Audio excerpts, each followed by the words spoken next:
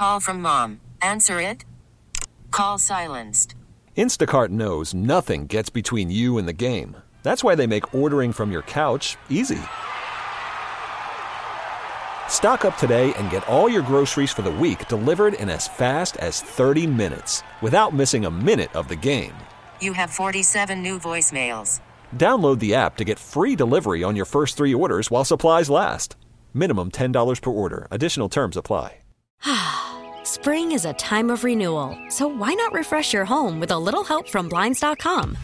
We make getting custom window treatments a minor project with major impact. Choose from premium blinds, shades, and shutters. We even have options for your patio, too. Blinds.com invented a better way to shop for custom window treatments. There's no pushy salespeople in your home or inflated showroom prices. Our design experts can help you find the perfect window treatments on your schedule. We'll even send free samples directly to you. Plus, we can handle the measuring and installation for you. Unlimited window treatments installed for just one low cost. And with Blinds.com, you'll always get transparent pricing. No hidden fees. Our free shipping and 100% satisfaction guarantee can put the spring back into your step and into your home, too. Shop Blinds.com right now and save up to 45%. Up to 45% off for a limited time at Blinds.com. Blinds.com. Rules and restrictions may apply. We're back with more Inside the Clubhouse with Bruce Levine and Matt Spiegel on Sports Radio 670 The Score and 670thescore.com, Chicago's sports station. Adam Studzinski spinning the wheels back at the shop, and it is indeed Bruce Levine and me, Matt Spiegel, on Inside the Clubhouse after a very newsy baseball week. And this should be when the winter meetings are coming, Bruce. We know what they used to be. What exactly are they right now? Because I see some networks saying, hey, we're going to be covering the winter meetings, and I see some other networks completely ignoring them. I'm trying to figure out what's going on here. There are no winter meetings. What they have, so let's just give a little history of the winter meetings. For the last 70 years, every winter for 4 days, the entire baseball world, including the minor leagues, the people that run the minor leagues, managers, front offices, Major League Baseball's scouts, front offices, owners, all get together for 4 days in a usually a warm weather climate, not always, many years in Tennessee and Nashville, but in a minor league city somewhere where they have a 4-day conclave, and many trades, free agents, and deals get done during these meetings, or at least the impetus of a new deal getting started at these meetings. And it's been going on in a tradition for baseball for 70 years. Now with the pandemic and everybody shut down and inside, this year's meetings have been canceled, as were the general managers' meetings in November.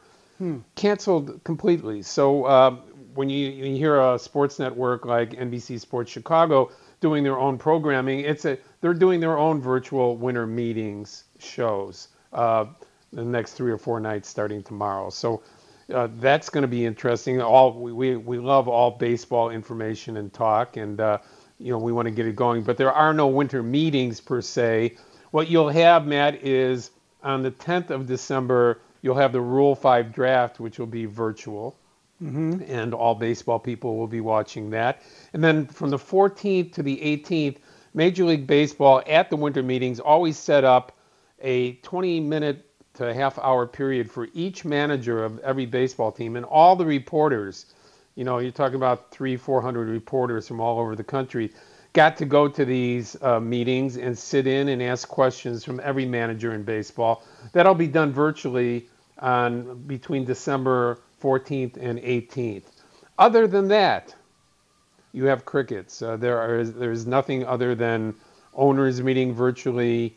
General managers at some point will be getting together and talking about rules, but most of the rules will be controlled this year by the CBA.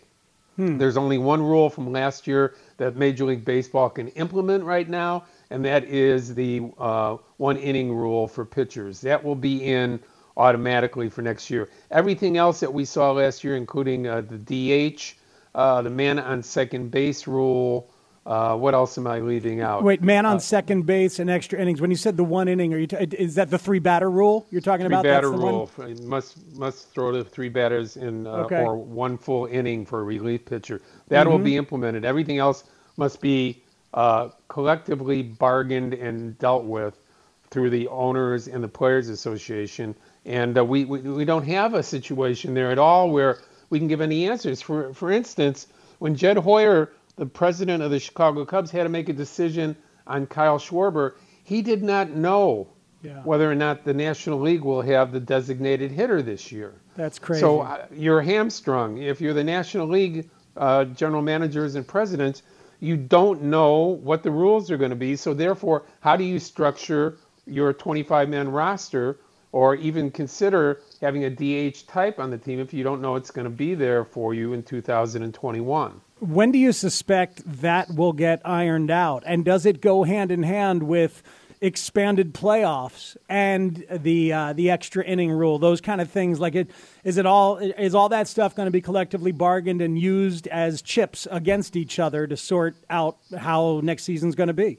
Yeah, Matt, you're a smart guy. That's exactly how it's going to be. And not only that, but we are only 363 days away from the collective bargaining agreement being negated, over with from the last deal, and they're going to have to negotiate a brand new CBA, if you can imagine that baseball owners and the Players Association have dealt with each other. So this is a huge can of worms to go on top of the mess that we have with the pandemic and not knowing what the revenues are going to be for the owners, what the salaries are going to be totally for the players, and whether fans will be in the stands.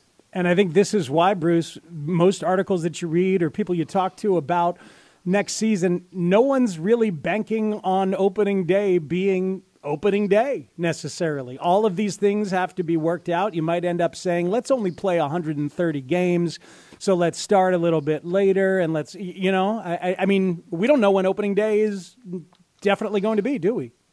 No, Ladies' Day will be replaced by Vaccine Day at the ballpark. Hey, and it's not funny. You're right. I mean, it's funny to laugh because it's so unnerving. But you joke about something that's serious and you get people upset. But in reality, people are going to be deciding whether or not to be allowed into ballparks, go to ballparks, have the vaccine, not have the vaccine. There's much bigger things in baseball going on, but do we see 40,000 people sitting together at a ballpark or at a facility anytime soon with the way things are right now? I mean, it's kind of hard to imagine, but hope is that the vaccine helps start clearing that up. So, Bruce, I noticed that 29 teams and their managers have gone ahead and set their times for the Zoom that you were talking about, where everybody gets access to the manager, usually in person at the winter meetings, but now it's via Zoom. 29 teams have done it. The one team that has not done that, the one manager who we don't know when or if he'll be available, is Tony La Russa because of his legal situation. I think the official word was they're going to wait for a little clarity on that, some resolution. It's awkward. So we know that he's going to change his pleas. He had pled not guilty to 2 counts of driving, 2 drunken driving charges. He pled not guilty to those, and he's scheduled to change his plea on the 21st of December in Maricopa County, the Justice Court there in Maricopa County. What do you suspect that is going to mean legally and moving forward for the White Sox and Tony La Russa?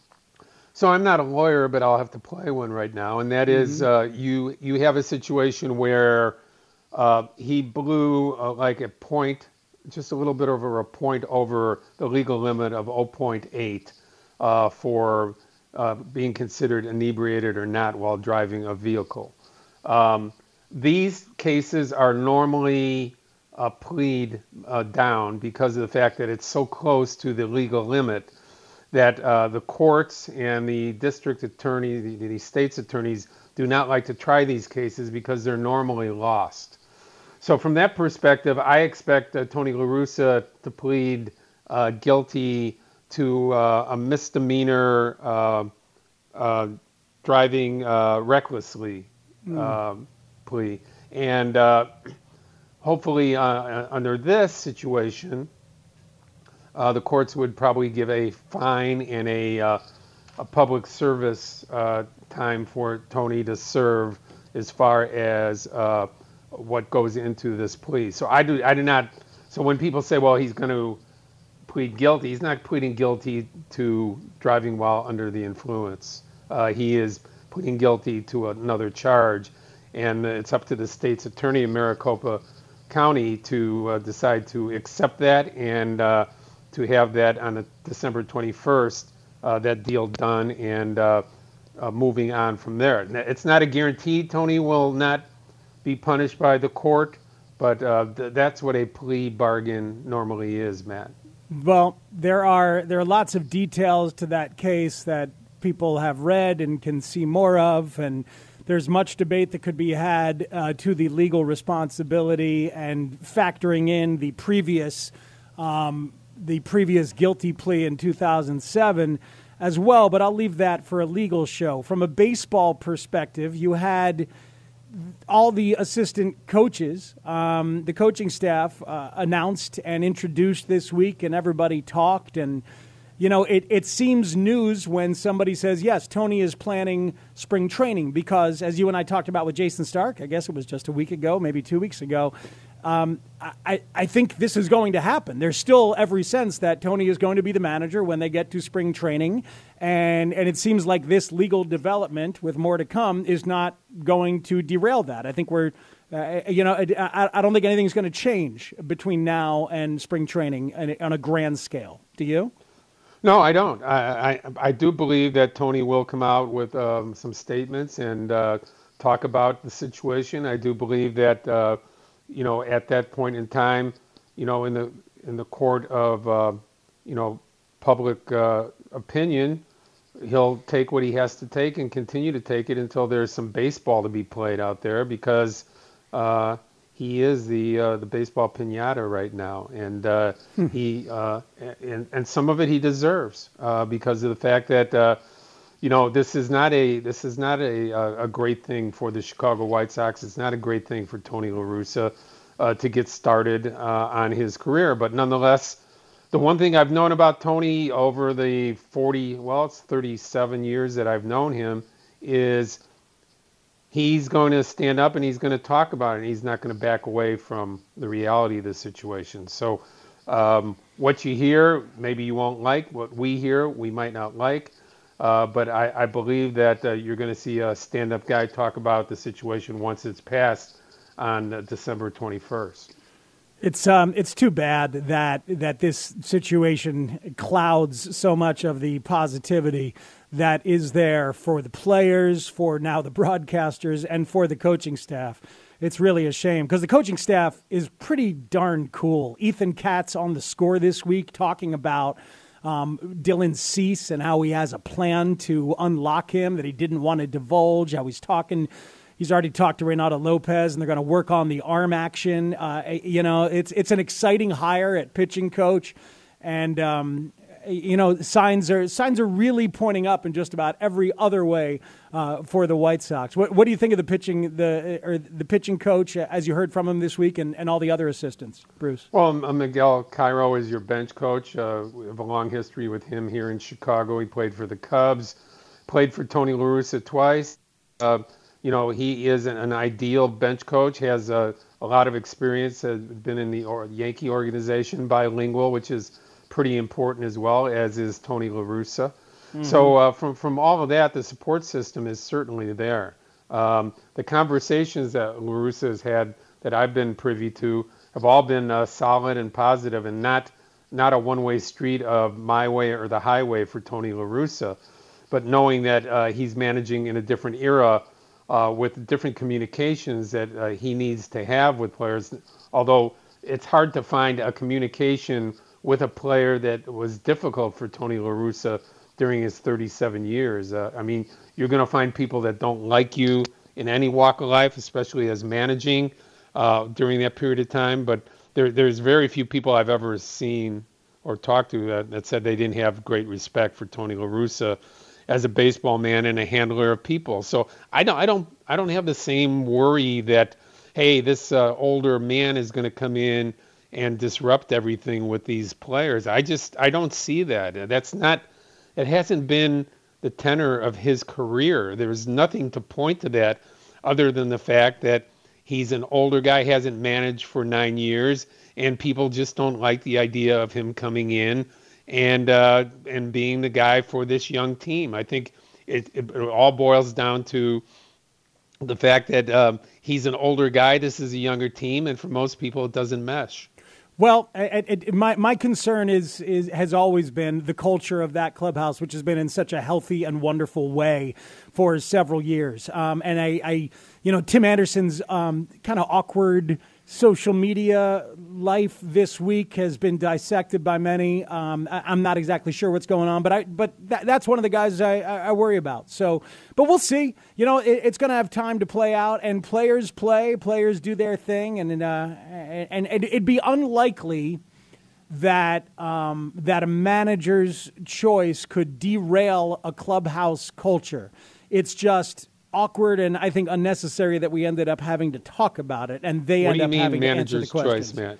Explain to me what manager's choice means. A choice of a manager is what I meant. Oh, choice of a manager. Right. Okay. It's unlikely that a choice of a manager would derail a clubhouse culture, but it's in play. Just the fact that it's a possibility is unfortunate and unnecessary. Yeah, it's great conversation. I don't know if it's unnecessary because the owner deems this guy as the championship leader that he wants to lead a young, exciting, vibrant team down the road. Now, there are many people who disagree with his choice, but there's nobody that can argue with the fact that Tony La Russa is one of the great baseball people in history, as to whether great managers in baseball history. Now, as to whether he retains all those skills or not, we'll see that when the spring training starts, wherever that is.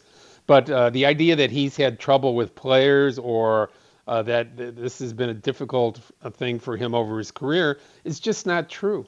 It's just not there. There is no evidence of him disrupting players and having owners and general managers get rid of players because he didn't fit into that system. That's just not the intel that we have about Tony La Russa. That is true. Lots of players have come out and said wonderful things about playing for him. There's a couple that haven't, but that's probably going to be true for just about any manager especially someone who's worked that long with that many teams. Yeah. At 670 The Score, it's Inside the Clubhouse. I'm Matt Spiegel. He is Bruce Levine. We'll step away for a moment, come back and talk about the other side of town. Craig Breslow, the Yale grad, the former director of pitching, the 10-team veteran as a lefty and eventually a loogie in MLB, and now the assistant general manager for Jed Hoyer and the Chicago Cubs. That's coming up next on Inside the Clubhouse here on The Score. Call from mom. Answer it. Call silenced. Instacart knows nothing gets between you and the game. That's why they make ordering from your couch easy. Stock up today and get all your groceries for the week delivered in as fast as 30 minutes without missing a minute of the game. You have 47 new voicemails. Download the app to get free delivery on your first 3 orders while supplies last. Minimum $10 per order. Additional terms apply. Selling a little or a lot?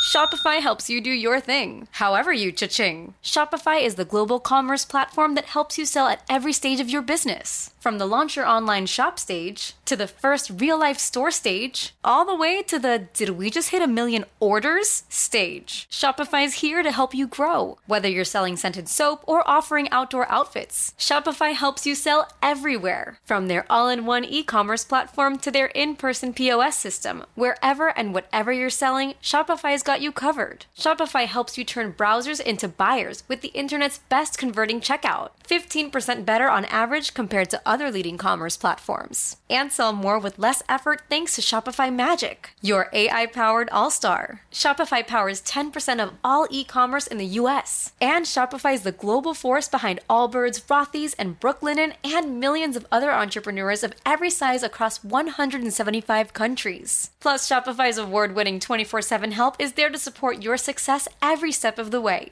Because businesses that grow, grow with Shopify. Sign up for a $1 per month trial period at shopify.com/Odyssey Podcast, all lowercase. Go to shopify.com/Odyssey Podcast now to grow your business, no matter what stage you're in. Shopify.com/Odyssey Podcast. Spring is a time of renewal, so why not refresh your home with a little help from Blinds.com? We make getting custom window treatments a minor project with major impact. Choose from premium blinds, shades, and shutters. We even have options for your patio, too.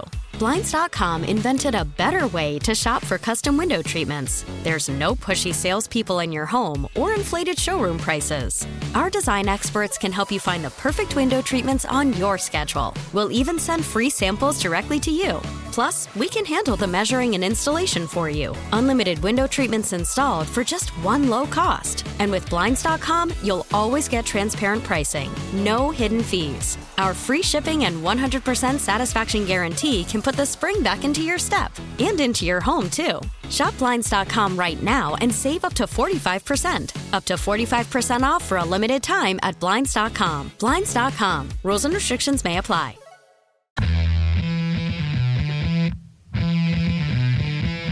Welcome back in on Inside the Clubhouse here on 670 The Score. I'm Matt Spiegel. He is Bruce Levine. Lots of stuff talked about today. Very interesting right field possibilities for the White Sox. Been getting hit up on Twitter and text, Bruce, about Jock Peterson to possibly play right field, thinking that maybe Andrew Vaughn would be getting a ton of DH at bats, that maybe they don't need a DH. What do you think about that kind of mix? Well, I mean, that's a little risky with Vaughn. He has certainly left-handed pop. Peterson was rumored for 2 years in a row to have been traded to the White Sox. Not coming here, but already traded. I took calls from people at the station here that had sources and other people out there saying that Peterson had been traded to the White Sox both the last 2 winters. That didn't happen, but here's a guy that has a tremendous left-handed pop, cannot hit left-handers at all, so he's a platoon player in the right system, and maybe the right system is Adam Engel and Jock Peterson in right field. Not necessarily a right fielder's arm, but certainly can play out there. Mm-hmm. That would be interesting because he does have 30 home run potential. He's done it before. He is a launch angle guy. He has had success hitting home runs. That might be one of their choices.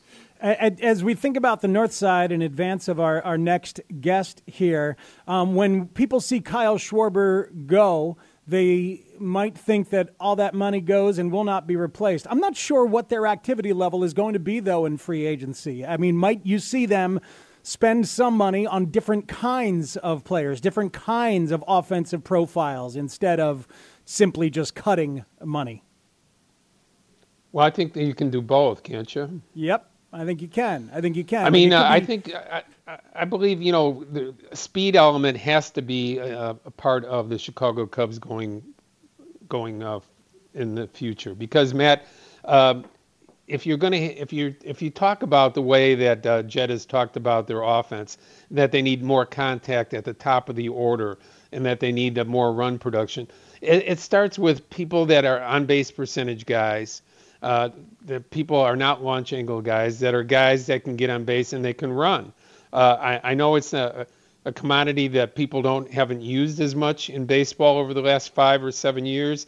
The fact that speed guys do not have the same allure, but you hear industry people talk all the time about how the scoring dearth is so awful right now that you must go back to players that can move the ball around, get on base, and make contact rather than hit the ball out of the ballpark. Mm-hmm. And that's the case. The Cubs are going that direction.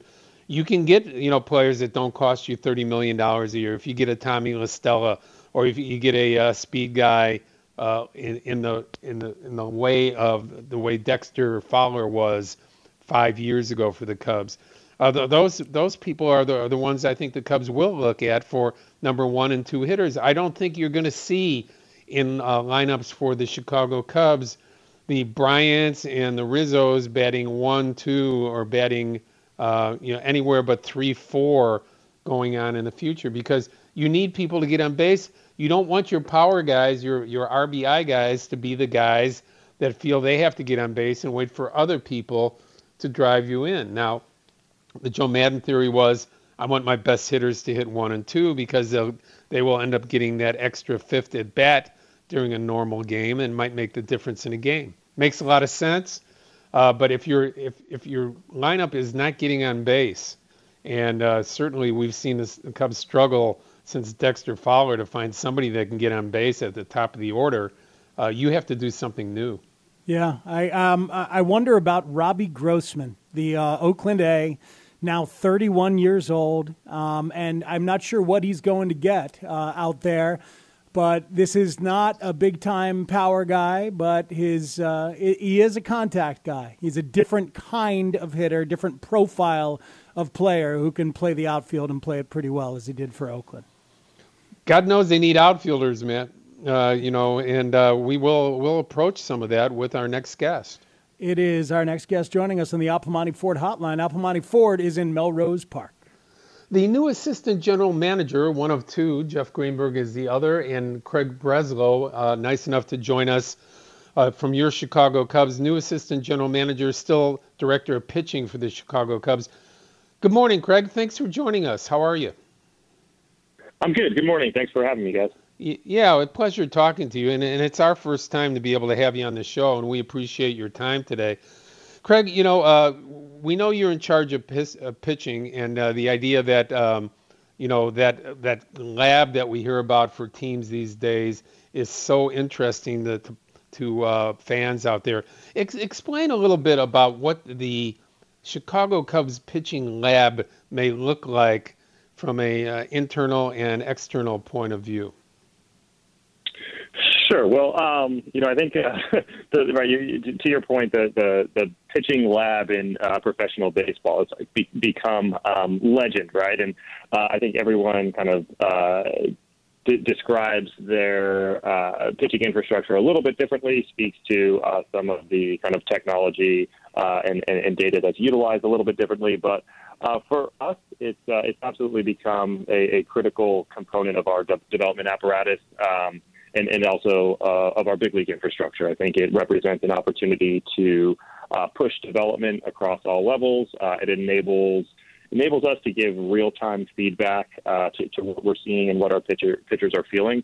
But to try and kind of blanket in any kind of universal way how we utilize that is probably unfair to kind of the complexity and diversity of the tools of the coaches and of the pitchers, right? There are certainly examples and fairly well-documented examples of grip changes that have been employed in very targeted instances with particular pitchers.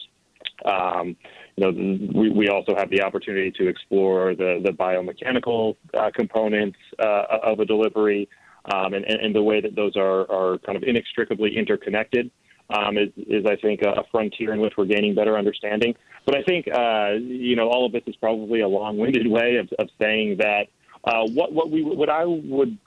I would define the pitching lab is an infrastructure and a kind of physical structure that house collaboration across multiple departments and enables us to pursue fairly aggressively initiatives that we think will optimize our pitchers, either through pitch data, through deliveries, or potentially even gleaning additional information about usage and location. It's fascinating, Craig, and you're right. The examples have been well documented, whether it's Kyle Ryan or whether it's somebody who's always been open to using it, like Kyle Hendricks, or that kind of thing. I wonder on the human level how much of your job, or maybe it's the coach's job, is getting certain players to buy in and trust and actually try some of the stuff that you come up with. Is that still a battle, or is everybody on board these days? That's the $1 million question, right? And I would certainly be reluctant to characterize anything with kind of 100% guarantee or certainty. I think we've made quite a bit of progress, and I think I think, again, that progress has been pretty public, but I also think behind the scenes we've spent quite a bit of time being very thoughtful and deliberate of where we're coming from and where we'd like to go. And I think, we can point to much greater collaboration across the entire pitching infrastructure, greater collaboration with R&D and our high-performance department in both kind of organizing initiatives and also presenting information to our players in a way that appeals to them, in a way that's digestible for them, and in a way that satisfies their natural curiosity. Right? Like we all know about, Kyle Hendricks' intellect. We know that he may have interests that are different than, potentially than in other pitchers. And we have to understand that, and we have to be able to kind of satisfy each pitcher's curiosity uniquely. And so, I think a lot of this does come down to coaching. And, I think it's interesting to think about in today's game, right? There seems to we like to point to this kind of chasm between old school and new school philosophies, or experience versus embracing technology and analytics and progressive trends. And, I think it's really important to point out that we believe optimization happens by blending all of those factors. Right? We're not looking from a front office or from a kind of a strategic management position. We're not looking to encroach on the value and the relationships and the credibility that coaches have by being on the field with players every day. We're looking to figure out how we can kind of best provide a layer of support for our coaches. And I think we've gained a ton of momentum in that field, possibly, as kind of a silver lining to the fact that we find ourselves in a global pandemic. We've been forced to kind of streamline our operation to really formalize communication structure. Obviously with our minor leaguers, we've been forced to coach remotely. And so in the absence of, the kind of readily available forum to demonstrate improvement in competition, we've had no choice but to focus on, improving pitch data, improving movement and profiles and velocities. And those take quite a bit of buy-in because anytime we're asking someone to take on an initiative kind of individually or remotely, it requires quite a bit of trust and a really strong relationship. And I think, I'm hopeful that when we get back on the field this spring, we'll see that as an organization we've taken a step forward. But to this point, we haven't really had an opportunity to demonstrate that. Craig Breslow, the new assistant general manager, one of two that was appointed by the Chicago Cubs, and new president of baseball operations, Jed Hoyer, this week to go along with his duties of heading up the pitching department. Craig, when you look at your new job, what do you think it will entail that wasn't there before when you were, assistant to the front office and director of pitching? Yeah, so I think, I think in a lot of ways, the role will expand beyond exclusively looking at the pitching infrastructure. And I do think a significant portion of my responsibilities will still be to kind of oversee our organization's pitching. But I think beyond that, there will be an opportunity to contribute more to, kind of more broad roster construction conversations.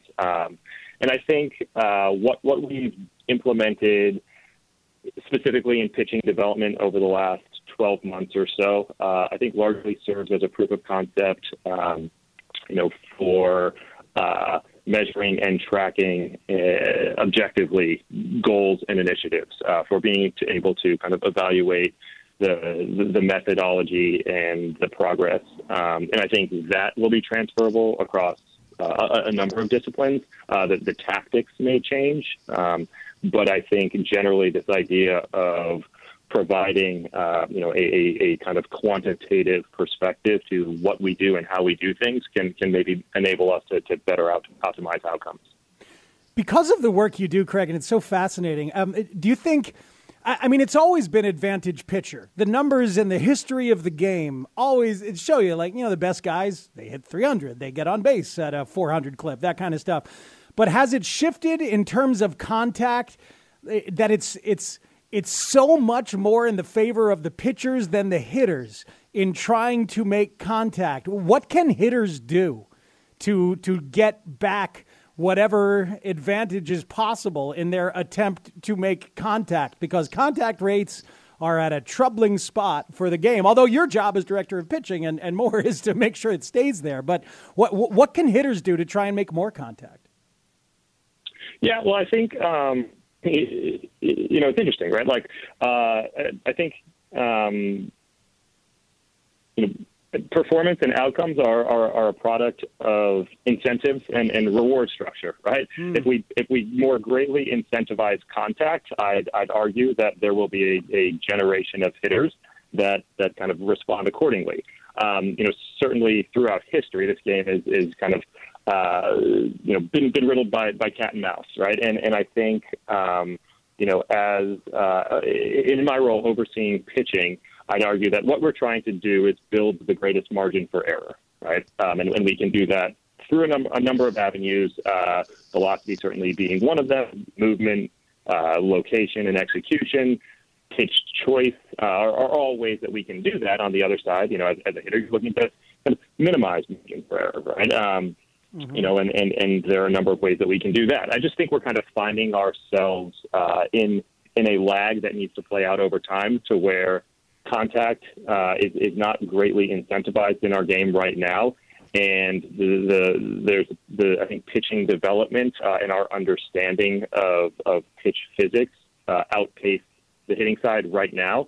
I would be shocked, and I think we're already seeing this emerge, if kind of hitting technology and our understanding of swing mechanics and decision making don't catch up. In which case, we should look for a corresponding pivot on the pitching side. I mean, at some point, we're going to just bump up against kind of physiological thresholds, right? There is a limit to, how fast we can throw a baseball. There is a limit to how fast we can swing a bat, kind of in an all else being equal world. In which case, I think this game then becomes really interesting. Craig, my concern in baseball and pitching in particular is inventory and length of pitcher outings. To me, the inventory for a certain type of pitcher, a starting pitcher that can throw 150 plus innings, not 200 anymore, but just 150 to 175, is somewhat of a lost person out there. How do we get back, and in particular for the Chicago Cubs, who have had to deal with this, how do we get back to pitchers being allowed younger to build up inning loads and either make it or not make it without somebody threatening to fire them because a young player blew out? In the history of the game, we've had thousands and thousands of pitchers that blow out, and that just happens to be some type of mechanical or physical issue of the player. In this case, where are the 150, 60, and 70 inning pitchers coming from? Yeah, I think that's a really good question. I think some of this, as you had mentioned, kind of comes down to philosophy and risk tolerance. At this point, I would say that I'm a big proponent of throwing. I think the way to get better at throwing is to throw, right? Much like any other kind of skill acquisition exercise. I think we encourage our guys to throw.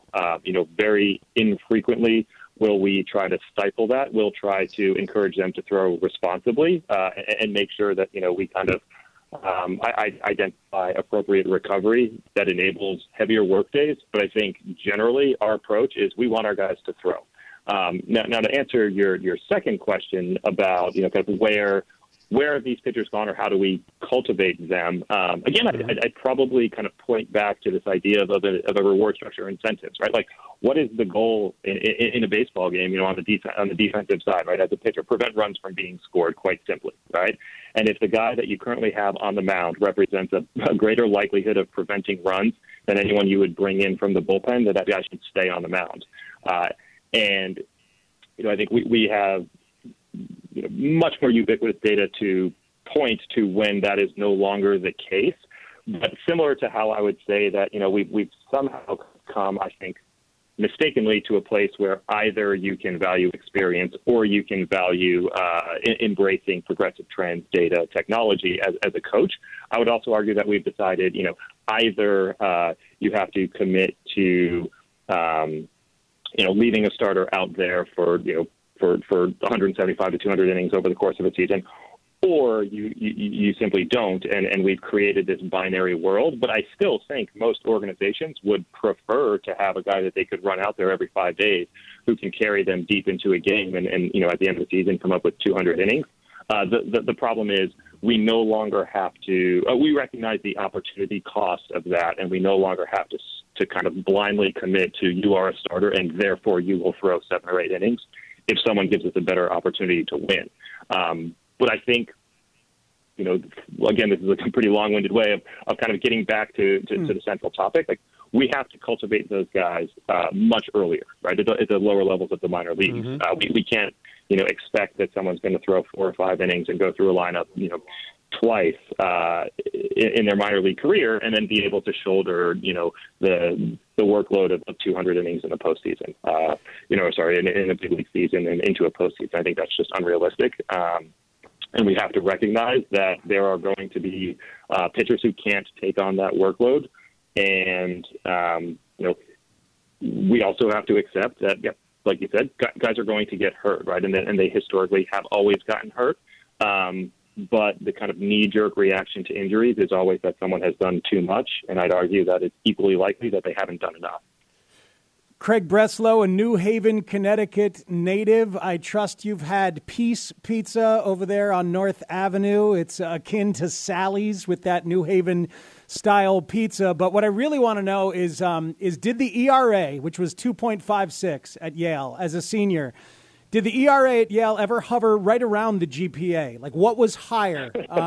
And did you try to, were you ever worried that one would be higher than the other during your time there?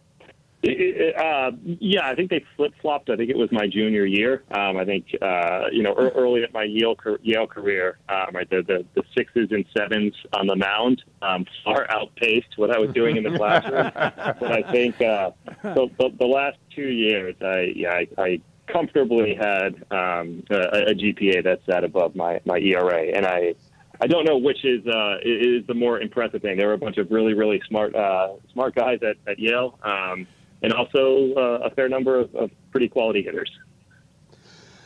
Craig, we appreciate this very much. We could talk an hour with you, and maybe one day we'll be fortunate enough to just, when we have studio times again, have you in the studio for an hour, because there's so much that we could talk to you about.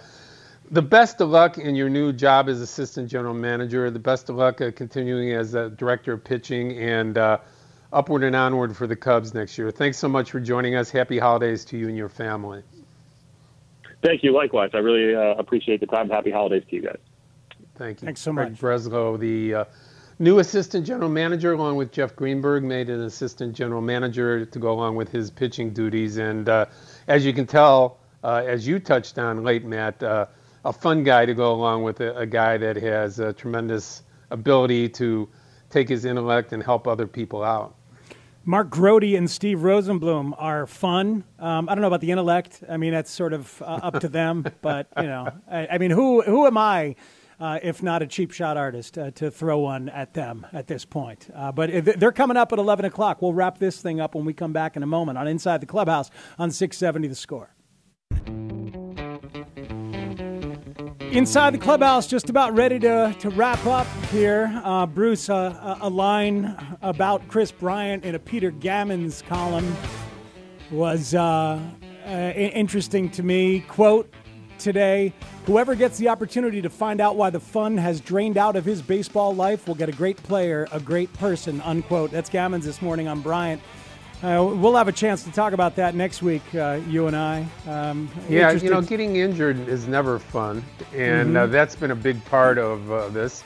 And then the second guessing of, gee, why aren't you an MVP player every year after being the Rookie of the Year and then MVP the next year, helping drive your team to winning the first World Championship in 108 years. It's been a big come down for him and the team. So, parting of ways looks pretty much like the road everybody's going to take. Yeah, it's interesting. We'll have a chance to dissect and discuss some more. Maybe Rosenblum and Grody will get into it, but they've got a lot to do. They've got their own show. Jim Schwantz, also Evan Altman from Cubs Insider will join them. Bruce, we have people to thank. Our guests today: Jim Bowden of many different entities, especially The Athletic, joined us to talk, as well as the new Vice President, Assistant General Manager of the Chicago Cubs, Craig Breslow. We have Adam Studzinski to thank for a job well done, like every week.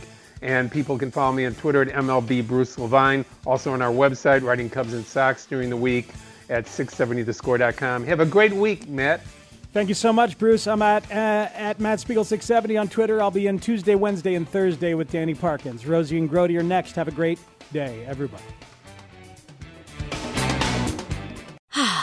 Spring is a time of renewal, so why not refresh your home with a little help from Blinds.com? We make getting custom window treatments a minor project with major impact. Choose from premium blinds, shades, and shutters. We even have options for your patio, too. Blinds.com invented a better way to shop for custom window treatments. There's no pushy salespeople in your home or inflated showroom prices. Our design experts can help you find the perfect window treatments on your schedule. We'll even send free samples directly to you. Plus, we can handle the measuring and installation for you. Unlimited window treatments installed for just one low cost. And with Blinds.com, you'll always get transparent pricing. No hidden fees. Our free shipping and 100% satisfaction guarantee can put the spring back into your step and into your home, too. Shop Blinds.com right now and save up to 45%. Up to 45% off for a limited time at Blinds.com. Blinds.com. Rules and restrictions may apply. We really need new phones. T-Mobile will cover the cost of 4 amazing new iPhone 15s, and each line is only $25 a month. New iPhone 15s? It's better over here. Only at T-Mobile, get 4 iPhone 15s on us and 4 lines for $25 per line per month with eligible trade-in when you switch. Minimum of 4 lines for $25 per line per month with autopay discount using debit or bank account. $5 more per line without autopay, plus taxes and fees. Phone fee at 24 monthly bill credits for well-qualified customers. Contact us before canceling account to continue bill credits or credit stop and balance on required finance agreement due. $35 per line connection charge applies. See T-Mobile.com.